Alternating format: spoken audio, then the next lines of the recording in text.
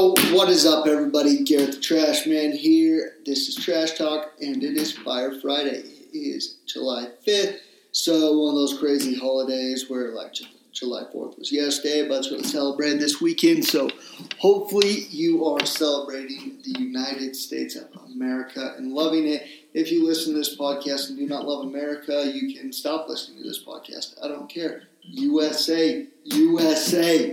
That's what I'm talking about.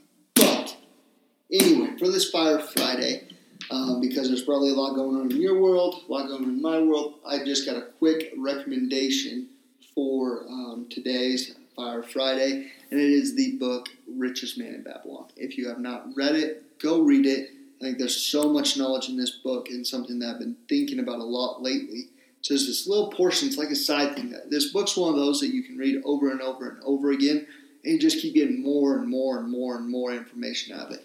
The first read through, you're like, oh yeah, savvy financial advice. But then there'll be stuff that pops up over and over again.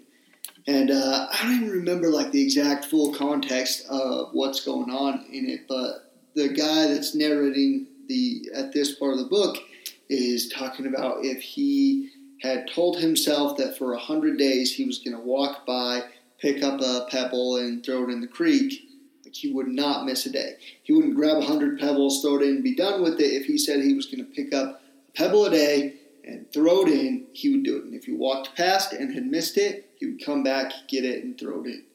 And this has been something that's been super prevalent or present for me in my life, and the importance of it, of looking at what you tell yourself that you're going to do. Make those agreements with yourself. Don't leave it open-ended of what you will or might kind of. Don't let that sloppiness exist. Decide what you want, get clear about it, and then make that agreement with yourself on what you're going to do.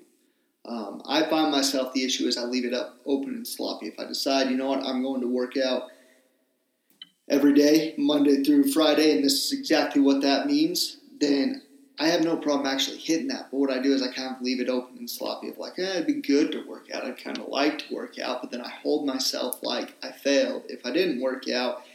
And when I do it every time, I don't get to reap the rewards that I would if I would have been really clear about what I set out to accomplish and accomplished it. So whether it's working out, whether it's a conversation that needs to be had, whether it's business, like don't just grab 100 rocks and throw it in, and don't let yourself walk by the stream without throwing in the pebbles.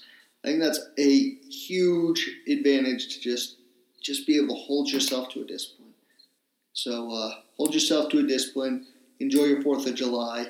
Appreciate you guys listening. Hit me up, Garrett the Trash Man, across all the platforms. There's a lot of things coming. I know we've kind of been on a low of content coming out. That's just in preparation of some things that we're really dialing in. There's some good stuff coming, so stay tuned. Please share the podcast. Hit me up on the social medias.